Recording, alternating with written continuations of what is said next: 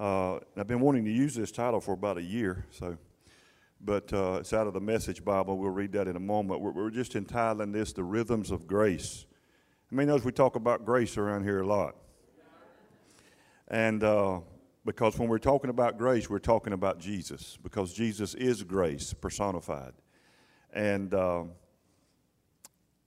I'm encouraged so much by what I see across, the church and really across the world as you read and see on the internet and different things that are going on. And I believe that we're in the midst of a great resurgence, I guess we could call it, of grace that is taking place in the church.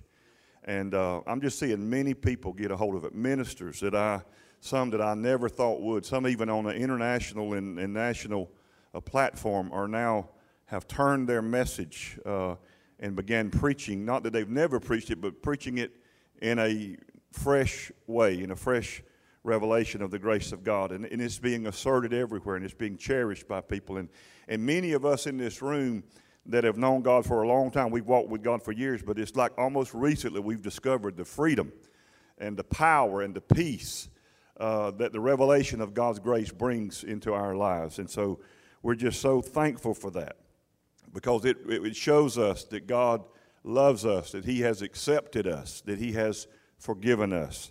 And in Matthew chapter 11, verse 28, 29, and 30, this is the New King James Version, says, "Come to me," Jesus says, "all you who labor and are heavy laden, and I will give you rest. Take my yoke upon you and learn from me, for I am gentle and lowly in heart, and you will find rest for your souls. For my yoke is easy and my burden is light." Isn't that a wonderful passage? I used to think growing up in church that was for people that were tired, that worked hard all week at the factory. It's got nothing to do with a vacation. And I really have heard, a lot of preachers using it, and I guess you could make application of it for that. But that's not what Jesus is talking about. He's not talking about all you are tired from working all week. He's not talking about that at all. He's talking about all of you who have labored under the heavy load of trying to be acceptable by God by keeping the law. Jesus said, "I've come to set you free from that." Now, we're going to put up the Matthew, same verses, but out of the Message translation. This is a great paraphrase translation of the Bible that Eugene Peterson has written, and there's just tremendous insight that he brings in his paraphrase translation of the Bible. This is out of that. It says, "Are you tired, worn out, burned out on religion?" Jesus says, "Come to me. Get away with me and you'll recover your life. I'll show you how to take a real rest. Walk with me and work with me. Watch how I do it. Learn the unforced rhythms of grace. I won't lay anything heavy or ill-fitting on you. Keep company with me and you'll learn to live freely and lightly. For my yoke is easy and my burden is light." Isn't that a good translation? Amen. So that's where the title comes from, and I want to speak on that this morning by the help of the Holy Spirit. Father, we do love you. We thank you for the grace of God that has transformed and is transforming our very lives. Thank you for what you're doing, not only in this church and in this body, but throughout the world, as you're bringing a revolution and a reformation, we believe, of the message of the goodness of God, of the grace of God, of what Jesus really did accomplish through his finished work on the cross of Calvary. We give you praise for that, and everybody says amen, and amen. You may be seated. God bless you. If you're visiting here, as has been said, we do appreciate you being here. Sometimes as a pastor, I kind of dread these holidays because I don't know if everybody's going to go to be with their mama. If their mama don't come here, if they're going to be some to come and visit with us. But regardless, we are so glad that you're here. As I said, these verses are not Jesus telling us how to take a vacation or how to take a rest or how to deal with our lives or our jobs, but he's speaking to people that were under the law, who were laboring under the heavy load of trying to be acceptable to God by keeping the law, which was impossible. And then Jesus comes along and he just absolutely blows everyone's mind when he makes this assertion, and he says, "For my yoke is easy and my burden is light." And he says, when you walk with me, you learn from me, he said, you'll find that I'll bring rest to your souls, real rest. The Sabbath is not a day of the week. It was in the Old Covenant, but Jesus is literally the Sabbath. We enter into him and we find rest. We cease, Hebrews says, from our labors and trying to please God by our performance. The Bible says wonderful things about Jesus. In John chapter 1 and 14, it says that when he came, we beheld the glory of the Father, and it says that he came full of grace and truth. If you get tired of hearing about grace, then you're getting tired of hearing about truth, because Jesus is the personification of the grace of God and the truth of God. In verse 17 of the same chapter of the book of John, he says, for the law was given through Moses, but grace and truth came through Jesus Christ. And so we see the paradox, we see the comparison there. And so Paul is often in the Bible, we think about in a lot of the preaching we do from the preaching of the Apostle Paul, where Paul is always looked at, really, I guess you could say, as the key biblical writer about grace. He wrote about grace more than anyone else, and he spoke of grace. But listen, Paul, the apostle, really just taught what Jesus actually did. Paul's letters gives us purpose of grace, but Jesus' life and the things he did actually gives us a portrait of the grace of God. And that's what I want to look at in this series. God's grace shines through uniquely in the life of Jesus and what he did in all four of the Gospels. And whenever you mention the word grace, I ran into it yesterday, and I can't go into detail, but I had one of my pastors call me, and even just in the past few days, he's been confronted by the religious spirit. There's really nothing meaner that you'll ever encounter. There's not a demon in hell that you'll ever encounter that is more vicious than a person that is operating under the spirit of religion. And when you mention the word grace, immediately two opposing thoughts appear in most people's mind, and especially in leaders' minds. One is that they reject the gospel of grace. It's really because they fear losing control of the people. Fear is used to motivate good behavior, and they fear that if grace is really taught in its pure, undiluted form, that people will just go to sinning wildly. They'll just sin like crazy, and nothing could be further from the truth of that. And I guess since bad behavior from people is apparently the thing that is feared most by church leaders, then what happens is even those that preach grace, they end up, emphasizing and saying more about what grace is not than what grace really is. And if they're not careful, they thereby dilute the power of God's grace. Because and why do leaders resist the grace message so badly? Well, one reason, they'll have to throw away most of their sermons they've been preaching for decades. That's true. No longer will their people buy into sermons like the 5 steps to righteous living, or the 10 steps to holy living, or 3 steps to how to become righteous before God, or all that kind of stuff. Grace is bad business for religion because it puts religion out of business. Can somebody say amen? And so there's in these verses, there's revealed not only those who reject grace, but even an error in those who supposedly accept the grace of God. Because what happens to some people is they don't realize it, but they're actually rejecting the grace of God. In other words, the part like in that phrase, Jesus said, walk with me, work with me, walk with me. In other words, grace doesn't make you lazy.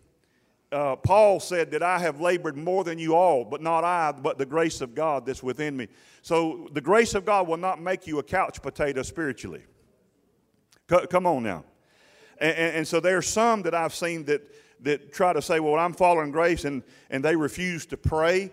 They refuse to give generously. They refuse to come to church with any sense of community. They say we don't have to because we're under the grace of God. Those people, too, have rejected the pure grace of God message. And Jesus used this phrase. I love this phrase in the Message translation. He asked a question, are you tired? Are you worn out, burned out on religion? And the word religion, I remember I grew up as a young boy in the church. Now, don't get mad at me. You probably will anyway. But, the old, songs like Give Me That Old Time Religion, I mean, you can have it. Okay? I don't want the old time, no time, new time, anytime religion. To say that there is a good form of religion, listen, is to say that there's a good form of slavery. If you can have good religion, then you can have good slavery. Because the word religion in itself is a word in its root meaning. It means to bind or bring into bondage. And that's exactly what the meaning of the word is. And so you say, well, I think I remember that it's used in the Bible. It is several times, but never in a good context. So I don't have time to go to the book of James and the other passages where you find the word religion, but men had religion. They had this form. They had this thing that how they try to approach and to appease God. But religion means to bind up. And so it's a form of bondage, really. And the really root core, listen to me, of religion is a lie. It's a belief that started really in the garden that when the serpent said to Adam and Eve, if you'll do this, if you will eat of this, if you do this thing, then you can be like God. In other words, you need to do something to be like God. And the truth was, that was a lie. The truth was they were already like God. They had been made and created in the likeness and the image of God, but Satan lied to them. And if you're going to lie to somebody in a perfect paradise who needs nothing, who has everything, and even God comes every evening in the cool of the evening to walk personally with you, and you don't need anybody, you don't need anything, you lack nothing, the only way that you could make an inroad into those people is you have to lie to them and to convince them that you don't have what you need, that God held back something from you, and that you actually have a lack. And so they bought into that lie, and the church has been buying into that lie ever since.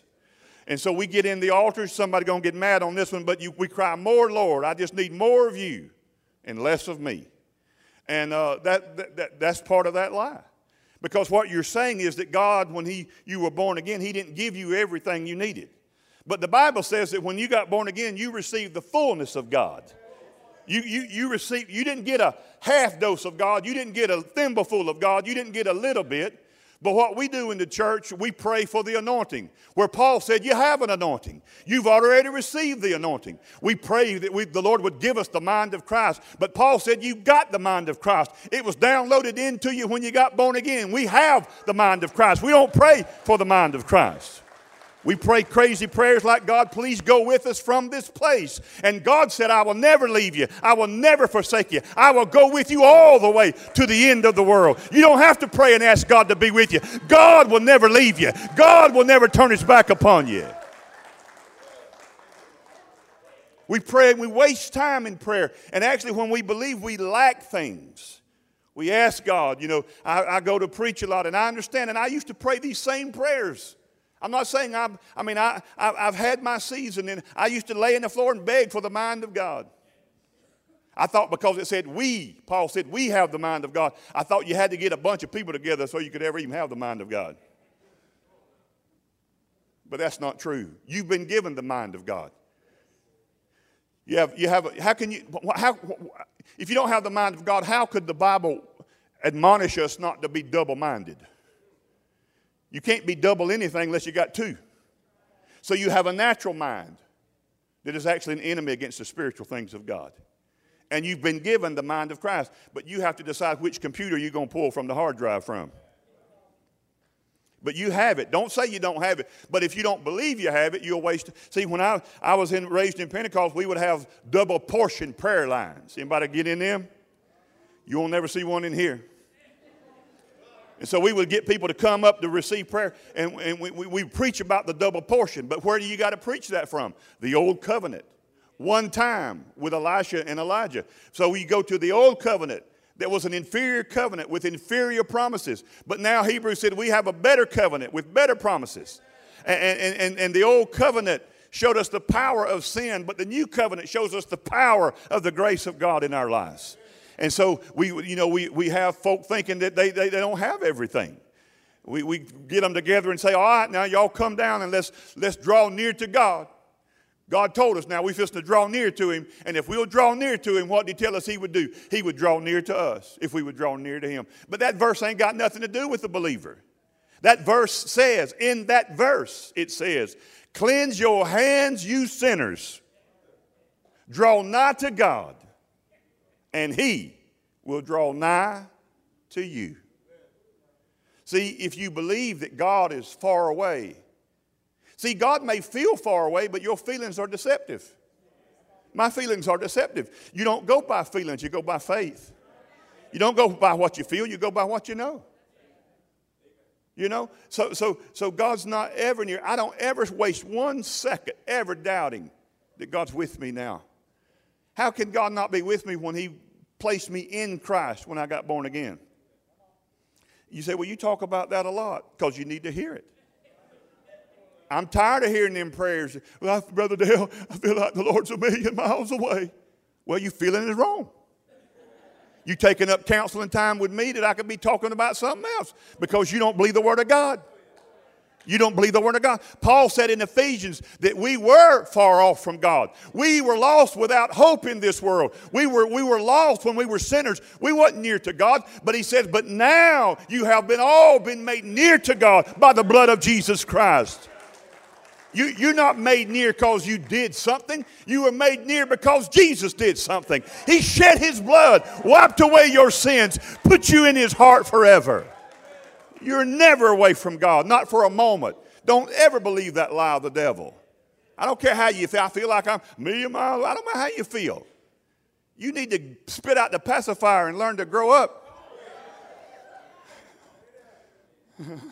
You need to get out of the Bless Your Heart Club and get in the Blessed by God Club. Hallelujah. I better get back to the notes. The heart of religion is a lie. It's a belief that we can actually make ourselves good. You can't make yourself good. Religion lies about God, the character of God, the nature of God. It says that God's angry with you. There was a time that God said, I was angry with you for a moment. That was under the old covenant. But God also promised in that old covenant that there's coming a new covenant. And when it comes, God says, as sure as the mountains are there and the earth stands, I swear to you, I will never be angry with you again. I will not remember your sins anymore. I will not keep a record of your sins. But that's what religion says. Religion says that God's keeping a record. I remember sitting under preachers that said, when I died and stood before God, that there would be a video played. Anybody ever heard that sermon? That there would be a video played of my sins. And the whole world would see what I did in secret and in private. That my sins would be broadcast on a video for all the world to see. What a liar. One preacher preached that. Another one thought, I ain't got nothing to preach. I'll preach what he preached. And here we go. God says, I will never remember your sins. But that's what religion does. Religion says God's keeping a record of your sins and of your wrong. And it says that he's really, don't look at him, properly. He's your judge. He's going to judge you. No, he's your father. He's already judged sin through his son. And now he's my father. He's not my judge. I'm not saying that there won't be judgment for some, but not for me. I've received the penalty and price paid through the blood of his son Jesus. Religion says keep the rules, do what you're told, and God might accept you. You won't know to the end. You won't know if you made the grade or not. You just hope you'll make it. You used to ask people, when you die, do you know beyond the shadow of a doubt you're going to heaven? You couldn't hardly get anybody to answer that in the affirmative. Well, I hope I will. This ain't a hope-so salvation. 1 John chapter 5 says, whereby I have written these things unto you that you may know that you have eternal life. And this is eternal life, belief in the Son of God.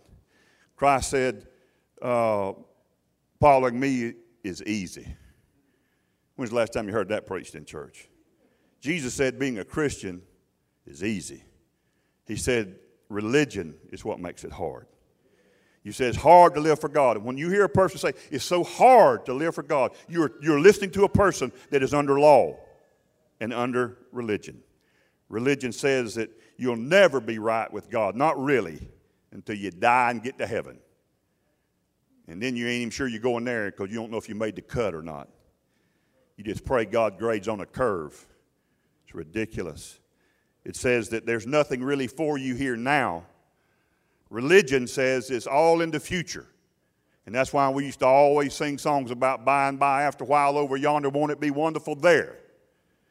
Having no burden to bear. Jesus said that my burden is light here. He said, I'm so heavy burden I can't go. You under law. You're doing it to yourself. God's burden is light. If you're heavy burden this morning, it's because you're hanging on to Him. I said because you're hanging on to Him. You're the one that is holding on. See, it takes great faith to cast your care upon the Lord. Some folks don't trust God with their cares. They'll hang on to them. And even if they come to the altar, they'll just pile them down there, cry a little bit, get up and load the home, and carry the load haul right back to the house with them. And then they get on the phone and call everybody, y'all pray for me, I'm such a heavy burden. We should say, well, you need to quit believing a lie and believe the Word of God. But you know what we do? We'll bless your heart, daughter, and I'll pray for you. I'm so sorry you're having to suffer like that because you're just such a, you don't believe the Bible. I said you don't believe the Bible. Religion says that everything's in the future. Don't ever forget that Jesus Christ was crucified between two thieves. One on his right, one on his left. And when those thieves spoke, one of those thieves couldn't think about nothing but his past. He could not even believe that he could be forgiven. And he was actually being forgiven as that blood dropped at that moment. The other thief could only think about the future, when you come into your, when. And those are the two thieves of religion. It puts everything great that God did either in the past or in the future, but it don't offer you a whole lot now, but just hang on, Snoopy, hang on, really all you got. That's such a lie of religion. Jesus said, I've come that you might have life. That's eternal life. And to have it more abundantly. Life to the full measure now. God gives you life. And let me tell you something. You're right with God now if you've received His Son. You're right with God. You don't have to wait to heaven to be right with God. Because if you're not right now with God, you ain't going to heaven. If the blood of Jesus that you put your faith in don't make you right, what will you do that will make yourself right? If the blood of Jesus didn't make you 100% right with God, what act will you perform? What sacrifice will you offer that will make you right with God? It says that religion says that you're just a sinner saved by grace. You're just still a sinner. When the Bible actually says that you're no longer a sinner, but you're a saint. Religion says that your forgiveness is not really now, except that it depends upon your confession of each and every sin that you commit. And if you forget to confess one of those sins, then you're not forgiven. And you won't go to heaven. What a bondage to believe such a damnable lie. Religion says that you're far away from God, and I've already said His blood has made you near. Religion says that you need to try to become righteous and acceptable in God's sight. But the Bible says you are righteous, and that His righteousness has been given to us as a free gift. The gift of righteousness is what the Bible says. Religion says work hard. Work hard. God may accept you. But the truth is that Christ is your acceptance for God. This is what religion says. Well, if you don't do this, and if you don't do that, and if you don't do the other, the sins, and if you do this, and if you do that, then God will be pleased with you.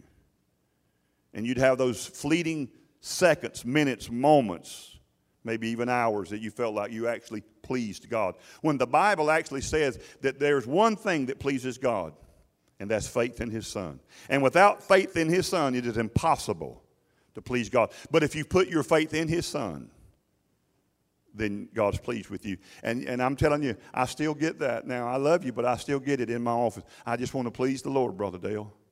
I just want to please the Lord. So you're trying to do something to please Him. What are you going to do to please God?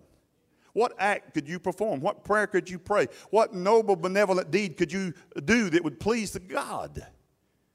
There's nothing you can do. And my answer always is the same to people that say that. And I don't mean to be harsh with people or anything, but I just ask them, I say, let me ask you a question. Let's get our eyes off of you for a moment.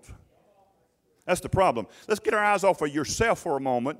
Stop navel gazing and turn our eyes to Jesus. I want to ask you a question. Is God pleased with Jesus? Immediately you'll get a yes. Yes, he's pleased with Jesus. I say, well, he's pleased with you because you're in Christ. How can he not be pleased with you? The Bible says whoever is born again has been made one spirit with the Lord. So you're actually saying that you're some kind of filthy, unrighteous, wicked person, and yet you've been joined in and made one spirit with the Holy Son of God. You think God does that? This ain't a duplex, baby. You're both in the same house. You're the temple of the Lord. Come on now. The God that Jesus revealed to us is not that God that religion portrays to us. He doesn't love you because you and I have done good. He loves us because he is good. He loves us because he is love. He can't help himself. He can't help but love us.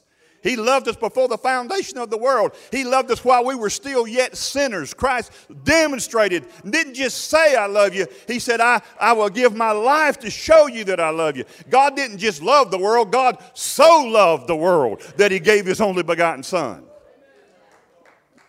I like to get that so. I like my wife to not only say I love you, and I like to hear that so where I love you so much. I like to sow in there. For God so loved the world. He didn't just love it, he so loved it. And he loved the world that would sin and corruption and had rebelled against him, but yet he so loved the world. People talk about God. Well, God's so holy, God can't look upon sin. Where'd you get that from? To say God is scared to look at sin and God can't look. And that's where you end up with all that stuff. Pardon me, that's going to tear up your sacred cow. God turned his back on his Son on the cross. There ain't no way God could turn his back on his Son, because the Bible says that God was in Christ, reconciling the sin of the world through Jesus. How you turn your back on yourself? What kind of father would that be to forsake his son when he needed his father the most? Would you forsake your son when he needed you the most? Neither would God. But that's what religion portrays. Well, God can't look upon sin. Are you kidding me? Did Adam and Eve sin in the garden? I'm asking the question, did Adam and Eve sin in the garden? I guess God never came back to earth then, did he? Because he can't look upon sin. So God just did like this and never came back. Is that how the story goes? Did they sin? Did God still show up on time? And not only who was hiding? God was hiding, or were they hiding? They were hiding. God came looking for them. That's the story of the Bible. God ain't scared of your sin. Man, I'm about to preach now. God ain't scared of your sin. God ain't Superman and your sin ain't kryptonite, baby. To say God is afraid of sin is to say a farmer that's got cows is afraid of poop. That farmer that's got cows knows what's coming out the other end. Oh, God, they're pooped. God knows you're going to sin. God knew those things. God understands, but we're but weak flesh. God's not afraid of that. God waded through hell and sin and the grave and everything else to get to you, to save you, to rescue you, to deliver us. God ain't afraid of your sin. Stop being proud of your sin. Well, you don't know what I've done. It don't matter what you've done. That's pride and arrogance. I've had people in the altar, would you receive the forgiveness that God put on the cross? You don't know what I've done, Brother Dale. I don't care. You just proud of your sin. You ain't nothing. I know people better sinners than you.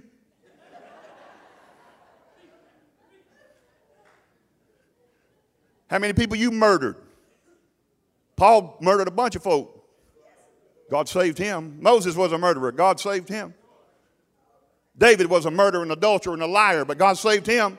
Don't stand around and act like God can't forgive you. Jesus said that he took away the sin of the world. Not yours only, but the sin of the whole world. He was the propitiation. He was the appeasing sacrifice for the sin of the world. He took it all away, including mine and including yours. This is exactly what religion does, and that's how religion puts people under bondage, because the gospel of grace is, in other words, religion loads you down with burdens. Heavy laden, Jesus said, heavy loaded down. Religion loads you down with burden, but grace actually removes burdens. The mixed message, which most of us grew up under. In other words, where we mix law and grace, which Jesus said you cannot do. And listen to this, Jesus plus something. This is why Paul was so ferocious on the Galatian church. Because they got born by the Spirit, but now through efforts of the flesh, like circumcision and those other things, they were trying to now felt like that they needed to do these other things. And so they would no longer say that salvation is faith alone. They would say salvation is faith plus circumcision, plus don't eating shrimp and lobster, and don't do anything on the Sabbath day. And before long, they had people laden down with these burdens that they themselves could not even bear up under. This is why people walk out of churches and quit and can't do it. They say, Jesus plus something else equals everything. But the grace message says Jesus plus nothing equals everything. Big, big difference. And so that bondage that religion puts for us to perform is the thing that makes it such a horrible thing. And that's why people burn out. It says that Jesus said, are you burned out? Are you tired? Are you worn out with religion? And we get focused on ourselves and trying to appease this God by some act or sacrifice or something that we would do. And it's just absolutely ridiculous. What religion don't factor in is, religion says you need to do something to become something. But grace says I'm already something because I put my trust in Jesus and he made me something. Understanding grace, I'm telling you, is absolutely essential to be delivered from a man-made merit system. Let me tell you about that kind of system. It bears no fruit. It bears no fruit. If you had an apple tree in your yard, you don't have to stand out there and beg for apples. You don't have to stand out there and strain and go like, I command you to bring an apple. You don't have to do that. Now, it may take a while, but you just rest in it. Let the tree do its work. Let the tree do its work. The Bible says that when you're in Christ, you have the fruit of the Spirit. It's not the fruits, plural, of the Spirit. It's fruit of the Spirit. Love, joy, peace, gentleness, meekness, kindness, temperance, self-control. All those things, that's fruit of the Spirit. And in that same passage in Galatians, it does a paradox, a comparison of the works of the flesh. And so Jesus said this in John 3:6. He was talking to Nicodemus, but he made this amazing statement. He says, that which is born of the flesh is flesh. That is born of the Spirit is spirit. Most of us miss the revelation in that. Jesus is literally saying nothing done by you and I through the flesh of human effort can produce anything of the Spirit. And religious people don't like to hear that. They do not like to hear that. There's examples of it throughout the Bible. Let's just start in the beginning. Cain and Abel. You ever heard of those guys? Those two people, listen to me, represent, there's really only one religion in the world. See how simple this is? There's one religion. You go, well, Brother L, that ain't what Google says. Well, Google's wrong. I'm right. Listen to me.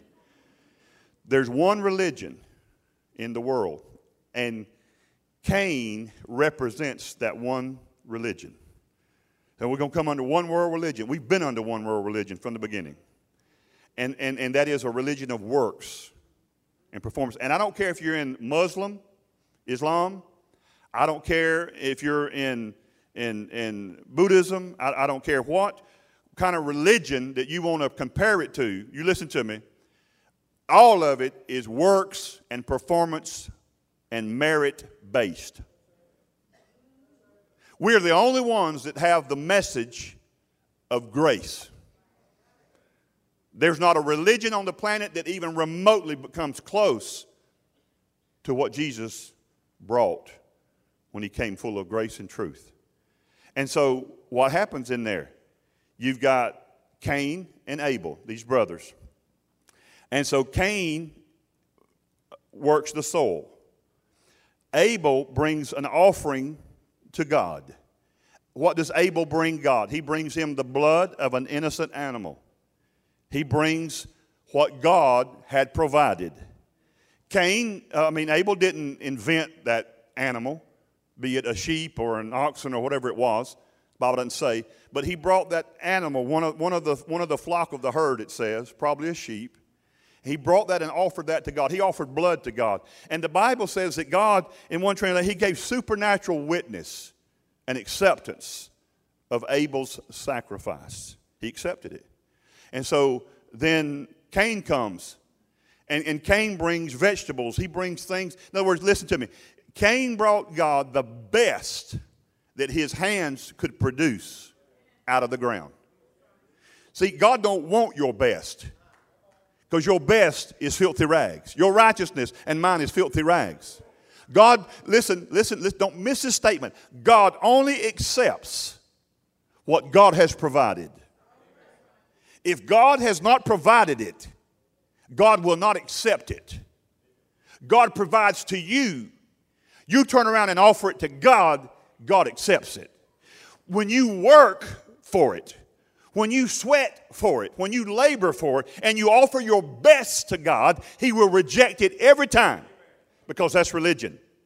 And it's works-based. And not only would He offer what His hands produced, but He produced it from a cursed ground. You hear people say, God cursed man. God never has cursed man. God will not. To curse man would be to curse Himself. God hadn't cursed man. I told you this man one time, he come, trying to, he asked an ingenuous question to Jesus. He said, good master, teacher, rabbi, tell us, is it right for us to pay taxes to Caesar? And he thought he had him, Jesus said, anybody got a coin? Somebody flipped him a coin, and he held the coin up, and then he turned it to him, and he said, whose image and inscription is upon this coin? They said, Caesar's. Jesus replied, render unto Caesar that which is Caesar's, and unto God that which is God's. And the Bible said that man turned and walked away. That's why I know it was not a genuine question seeking knowledge. It was a setup, a frame-up. Because if it had been a genuine, sincere question to Jesus, then that man would have no doubt asked a follow-up question. He would have said, render unto Caesar what's Caesar's, unto God what's God. What is God's? He would have said, what is God's? Jesus would have replied, look at you, whose image and inscription is upon you. For you were created in the image and in the likeness of God. So render unto God that belongs to God. For you belong to the Lord. You were made in His image, made in His likeness. God would never curse you. In fact, Jesus came and became a man to remove the curse of the law of sin and death. And He became a curse for us. So He was cursed so I could be blessed. He was locked up in chains so I could be set free. He was maligned and punished for sin so that I could be declared free from the penalty of sin. So what does religion do? When Cain saw that his sacrifice was rejected, then he, with murderous jealousy, turned to his brother and he murdered him. First murder in the world was a religious murder. Brothers been killing brothers ever since. And most all murders have a religious root. You bring somebody's religion into question and watch what kind of reaction you get. The meanest attacks I've ever received have been from religious people. But they'll cut you up like nothing else. They'll hurt you. Cain murdered Abel. So listen to me. What's the lesson here? Those represents the two things. You have Abel, grace. You have Cain, religion. There's only one religion. And every religion of the world finds its root in that murderous spirit of Cain. And so what happens? When you think Islam, they're murdering people right and left. That's what religion calls. Listen. Religion will make murderers. Grace will make martyrs. Abel was a martyr. Cain was a murderer. What about a man named Saul, who we know now as Paul? Was he not made a murderer by religion? He wasn't some desperate guy that just wanted to kill people to get kicks. It was religion that made him a murderer. All throughout the Bible, we see this. And so Abraham is another example. God only accepts, listen, what he provides. Abraham was promised a son by God's supernatural power. And he believed God at the time, but as time went along, you ever heard of the thing, in the meantime? You don't think time is mean, just look in the mirror. I'm sorry. I got one too, I know. Listen to me. When I say meantime, I'm talking about it's hard to wait on things sometimes. It's hard. Time can be mean because we wait and we wait and we wait for what's been prophesied and promised and we believe for, and yet we don't obtain it and see it. That's mean. And sometimes if we're not careful, we'll think God is mean. Well, why don't you go on and do it? You could have done this. What are we waiting for? And so Abram, who becomes Abraham, waited 25 years before the promise manifested. Anybody out here besides me waiting on some things that's been prophesied to you, promised to you, that you've believed for, and yet you haven't seen them? And if we're not careful, we'll stop praying and believing for those things. I told you, remember that Abraham was promised that God's going to bring a seed from you. And it didn't happen. So what do? They started questioning this. Abraham and Sarah did this grace by faith alone concept. They started doubting. And so they said, we've got to help God out here. So what happens is Abraham, at the urging of his wife Sarah, marries an Egyptian bondwoman named Hagar. And he raises up a son. Listen to me. Ishmael, a child of the flesh. And but God never accepted that because Abraham and Sarah, in other words, they did that through their own effort, human effort. Now listen. Isn't it unique that God, when God had told, remember later on when Isaac is finally born, praise God, his name means laughter, and then God does this unprecedented thing. He tells him to go up on Mount Moriah and offer his son as a sacrifice. But listen to me. This is in Genesis 22:2. But this is what God tells him. He says, take your son, whom you love, but this is what he says. Listen, your only son. God never recognized Ishmael as Abraham's son. Sorry, Islam. God never recognized that. He only recognized and receives what he himself has provided. God, through his supernatural power, with a man that the Bible says, whose body in Romans 4 was good as dead, being 100 years old. And Sarah, whose womb was dead, yet God brought forth life and a son of promise called Isaac. And through that promised seed, the Messiah would come. Are you with me? And that same young boy, Isaac, on that Mount Moriah would say these famous words. He said, Father, I see the fire, and I see the knife, and I see the altar, but where is the lamb? And what did Abraham say? God himself shall provide the lamb. God will only receive what he himself has provided. And God said that I will provide myself as the lamb. That I will offer my own life on the cross. And I will reconcile through that sacrifice the sin of the entire world.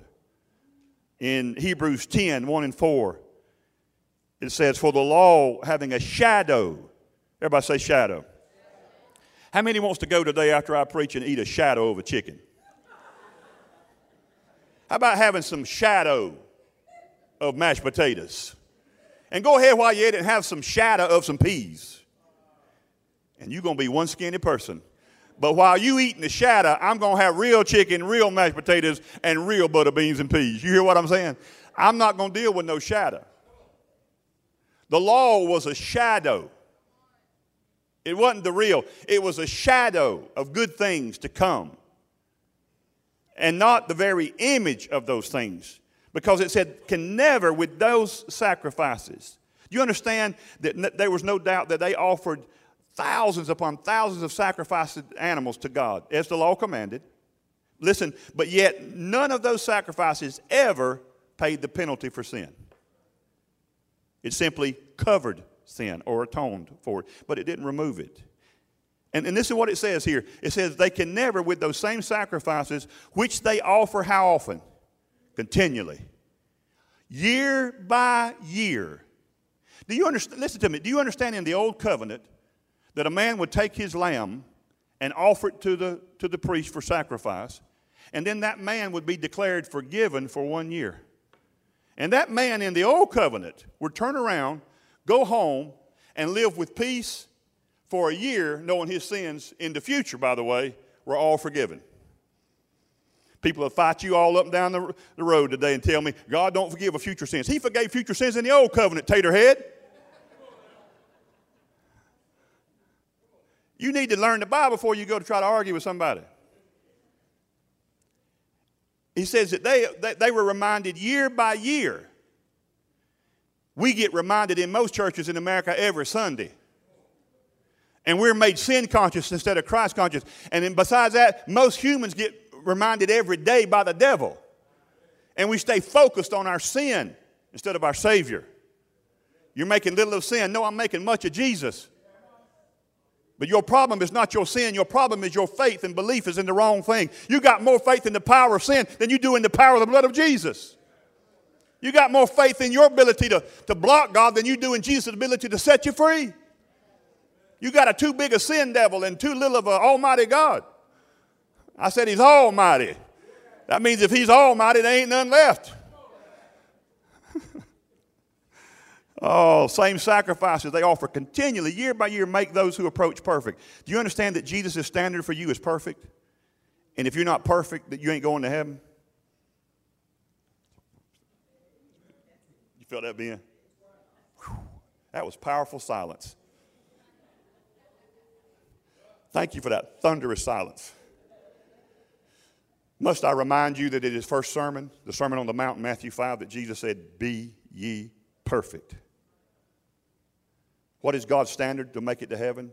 Perfection. Perfection. Told you I've asked Christians for, on the scale of 1 to 10, 10 being perfect, 1 being, not perfect, what do you think you hit there with God? I've never had nobody give me a number more than a 5. Here goes a 10 right here. But if you believe you're a 4, what are you going to do to give yourself 6 more points? What kind of offering check are you going to write? What kind of benevolent deed are you going to do? The Bible says even if you offered your very last blood, it could not make you right with God. Why don't you just stop all that silliness and put your faith in the blood of Jesus Christ? Put your faith in the finished work of Calvary and what Jesus accomplished for you and for me on the cross. And trust in that his blood, I'm not behaving perfect. You're not declared perfect by your behavior. You're declared perfect because there was a perfect sacrifice offered for you. The sacrifice was perfect, and that's what makes you perfect, because you put your faith in a perfect, sinless, spotless, holy sacrifice. We know we're not perfect. But in your spirit man, in that part of you that got born again, that spirit is perfect. That spirit is righteous. That spirit is holy. You don't grow in holiness. Bible says you were created in true holiness and righteousness. Read the New Testament. You were created that way. When? When you were born again. So if you learn to live out of your spirit man, if you live in the Spirit, you'll not fulfill the lust of the flesh. For as many as that walk in the Spirit, these are the sons of God. Walk in the Spirit, live in the Spirit. He said that, verse 2, for then would they not have ceased to be offered if it worked. But they offered them year after year. For the worshipers, once purified, how many times purified? If they were once purified, would have now no more consciousness of sin. So in other words, the proof that the sacrifice worked is you lose consciousness of sin. Sin does not become your focus. Verse 3, but in those sacrifices there's a reminder of sin every year. For it is not possible that the blood of bulls and goats could take away sins. But when John the Baptist pointed his finger at the Messiah and said, behold the Lamb of God that takes away the sin of the world. I just got a question for you. Did he accomplish what John said he would do? Did he take away the sin of the world? Well, that had to include yours in it. I know you've been raised on God don't forgive your future sins, but how many of your sins were future 2,000 years ago? And there's people dumb enough to write arguments against what I just said. And some of them have big churches, but they got little brains when it comes to grace. Jesus said in Matthew chapter 7, 22 and 23, in the last days many will say to me in that day, Lord, Lord, have we not prophesied, not in the name of a devil, but in thy name? And in thy name we've cast out devils, and in thy name we've done many wonderful what? Works, the King James says. We've done many wonderful works. Is God going to accept wonderful works that we've done? And he said, I will profess unto them, I never knew you. Depart from me, you that work iniquity, or worker. Jesus called them workers of lawlessness.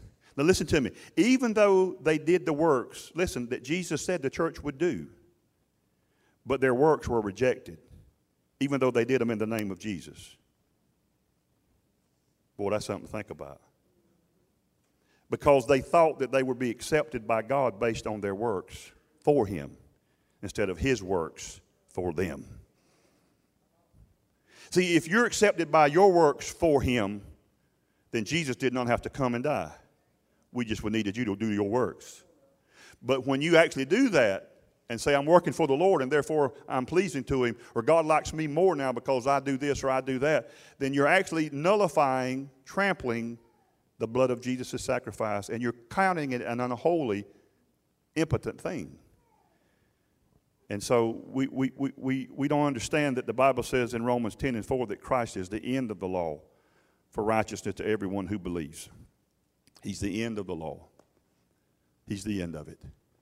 I want you to know that the sacrifice that God gave through his son Jesus was more than enough. I've made this statement, and I close with this, that Jesus' sacrifice on the cross, I believe, was an overpayment for sin. I don't believe that it barely made the mark of paying for the penalty of sin. I actually believe it was an overpayment of sin.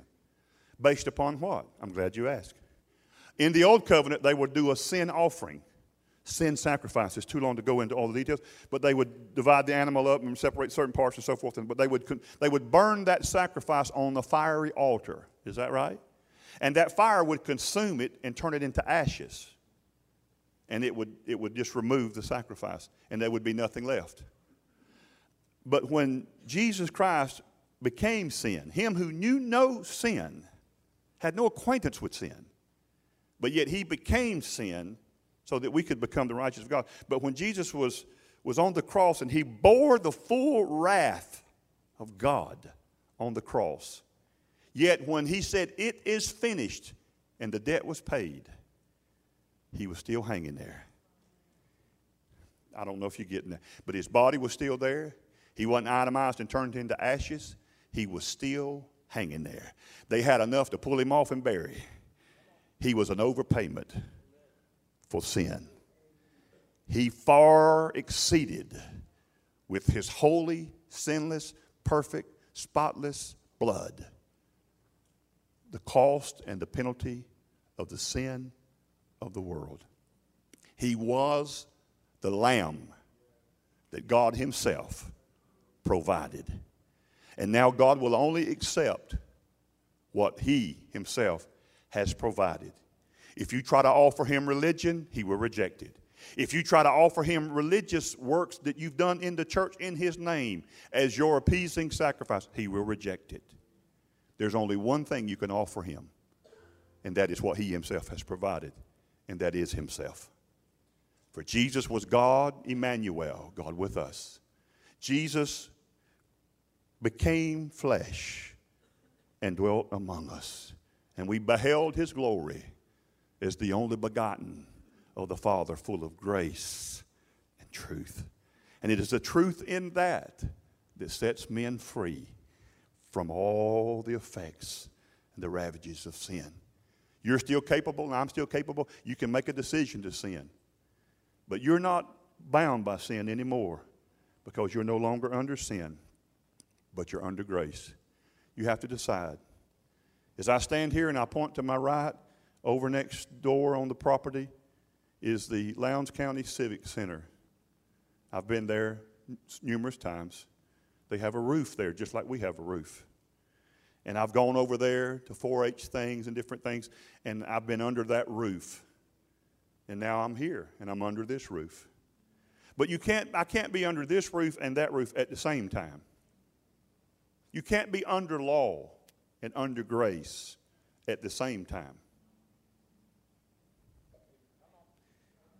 You can't be under both at the same time. You have to choose what you're going to believe. And if you choose law, rules, regulations, then keep in mind that there's a lot more than 10 commandments. There's 613 to be exact. And the Bible says that cursed is the man that continueth not in the law. In other words, if you've set out to keep the rules, then if you break one of them, you're guilty of how many?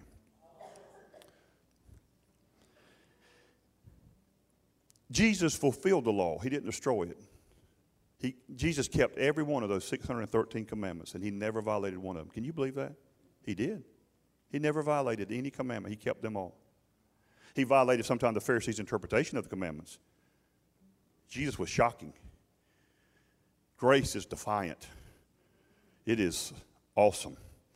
Jesus did not, though his coming fulfilled many prophecies, but his performance fulfilled none of their expectations of what the Messiah would do and be.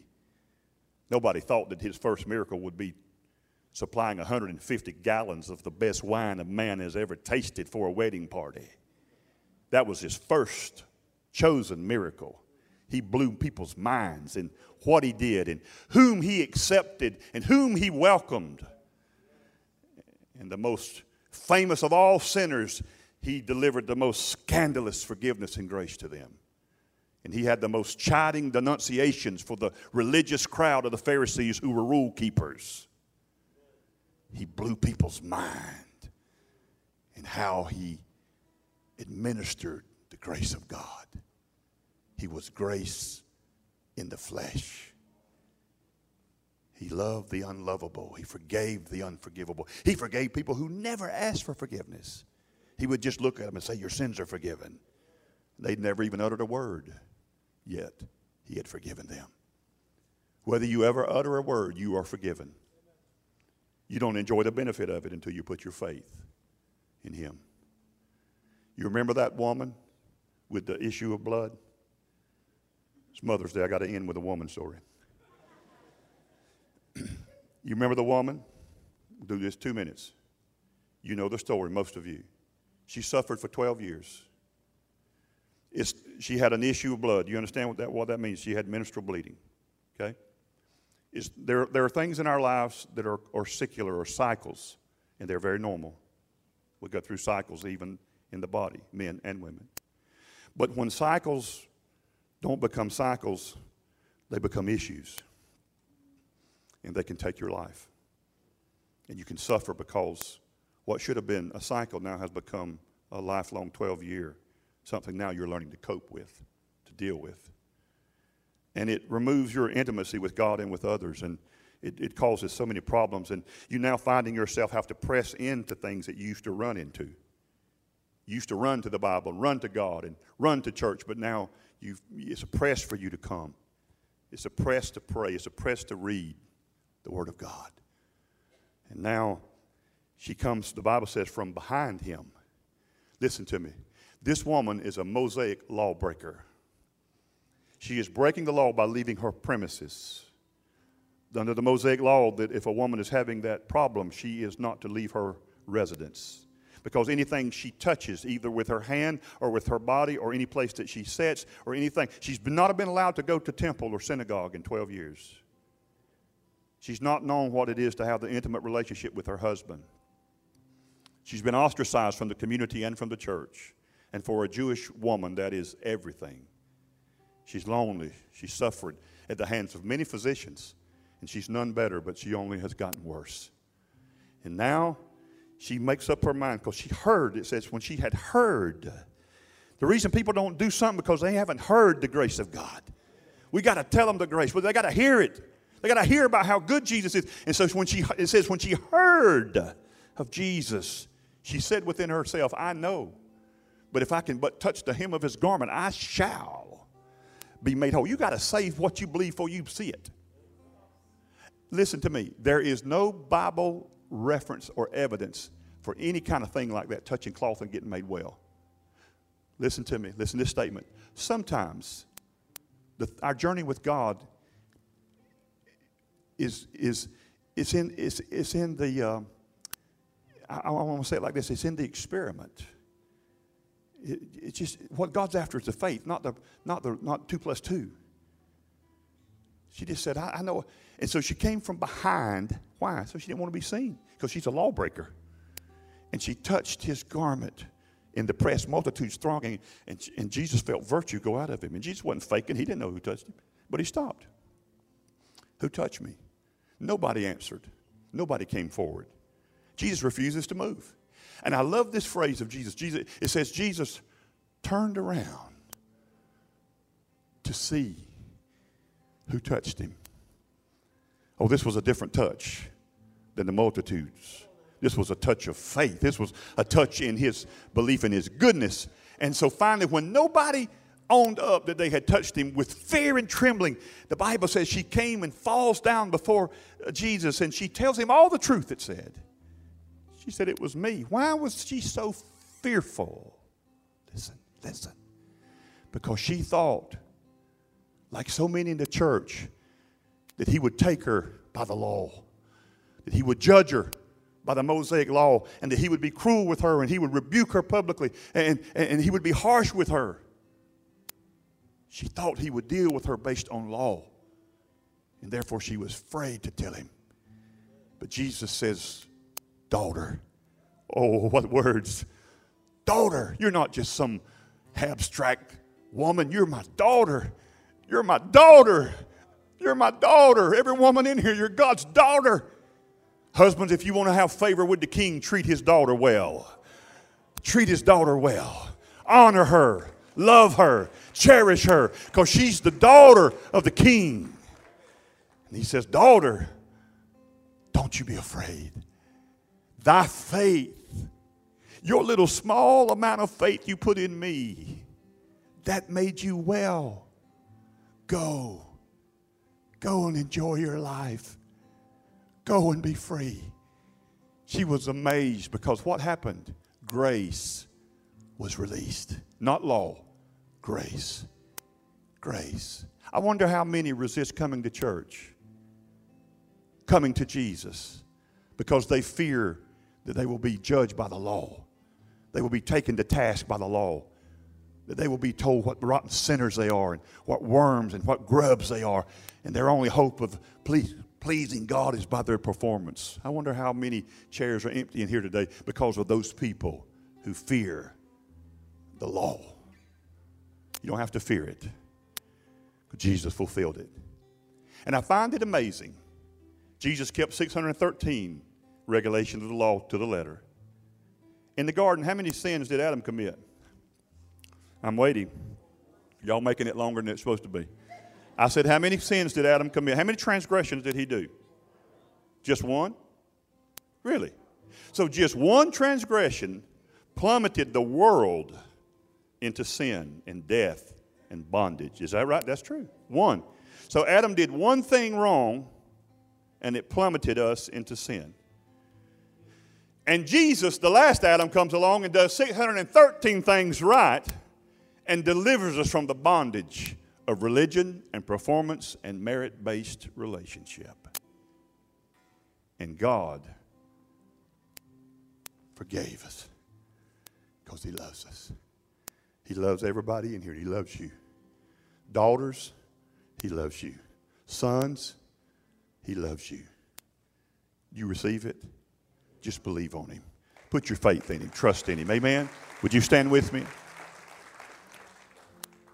I know it's Mother's Day. I always feel the pressure. Hurry up, preacher. I got to take Mama and get her something to eat. Ministry team, my elders, would you come, please? Man, we want to give you an opportunity for prayer if you want it. If you desire prayer, we don't try to wrangle, that. I mean, we don't judge it by that. We just preach the word to you and love you. But we also are here to serve you, and we do care about you, and we'll pray with you about anything that's a concern of yours. The greatest thing that I could think that you could do is right where you stand, you put your faith in Jesus today. You trust that he, through his sacrifice, has forgiven you of all sin, even the ones you hadn't done yet, and that you have been made righteous and perfect and holy, acceptable in his sight, joined together in spirit with his Son, and that you have been given the gift of eternal life, not eternal/temporary life based on what you do, but eternal life is really eternal, and you can walk into peace of that. But if you want prayer, I'm going to dismiss this church. Go enjoy this wonderful day. Thank God for the rain yesterday. Wonderful. I just sat on my back porch and just let it splash on me and praised him while it was coming down. Thank God for the rain. Such a blessing.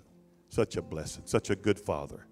But if you want prayer and you want us to pray with you before you leave the campus, it'd be an honor to do so. If not, you're dismissed. We love you. Go enjoy this day. God bless you. God bless you. Amen. If you want prayer, please come this way.